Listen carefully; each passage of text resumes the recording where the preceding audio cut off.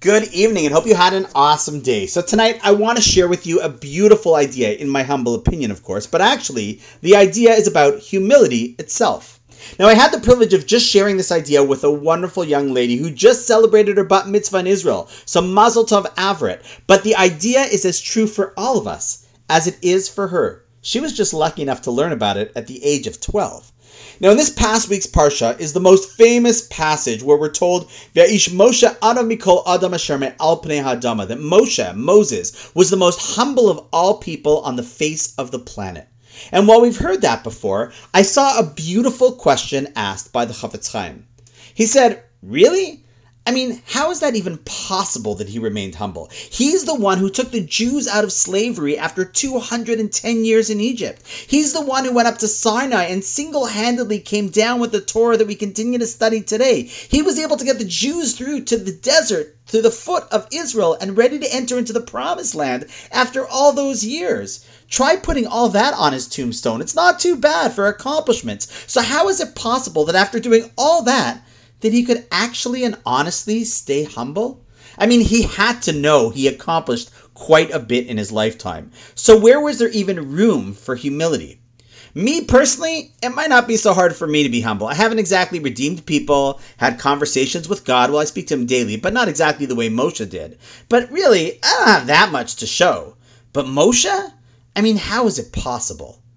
And the answer, the Chafetz Chaim says, is that Moshe never fell into the trap of judging himself based on what he did or accomplished, but rather always looked at his potential and realized that he could do and be even more.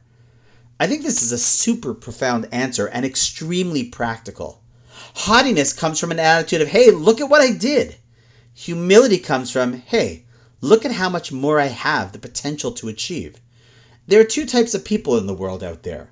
One type always looks at what they did, is satisfied, and takes an extra helping of pride in what they've done. And then there are others who look at all that they've been blessed with and are humbled by the amount of the true potential that they still have. Imagine if I give someone a tremendous brain, and with that they figured out how to solve a few biology questions, but if they realized that they were endowed with tremendous wisdom and could use it not to just answer some biology questions, but to find cure for illnesses, they would be motivated by the potential and humbled by what they're capable of achieving in this world. Imagine if a person is blessed with millions of dollars or more, and yes, they support a bunch of causes, but then they take a hard look at their blessings and realize that they have the potential to literally solve problems. And trust me, the Jewish community has enough problems that need solving. Suddenly, they're humbled when they think of the blessings God gave them and the potential they truly have to make a difference.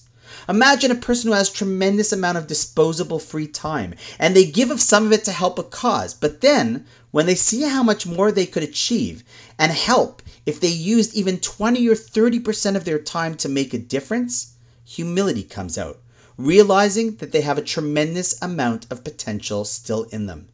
See, humility isn't thinking that you're nothing. It's actually the exact opposite. It's being humbled by the tremendous power you hold and the potential you have to truly make a difference on a whole different level. Moshe achieved so much because he was so humble. And when humility is the drive one gets from seeing their potential, that is when greatness truly emerges. We've all got more potential.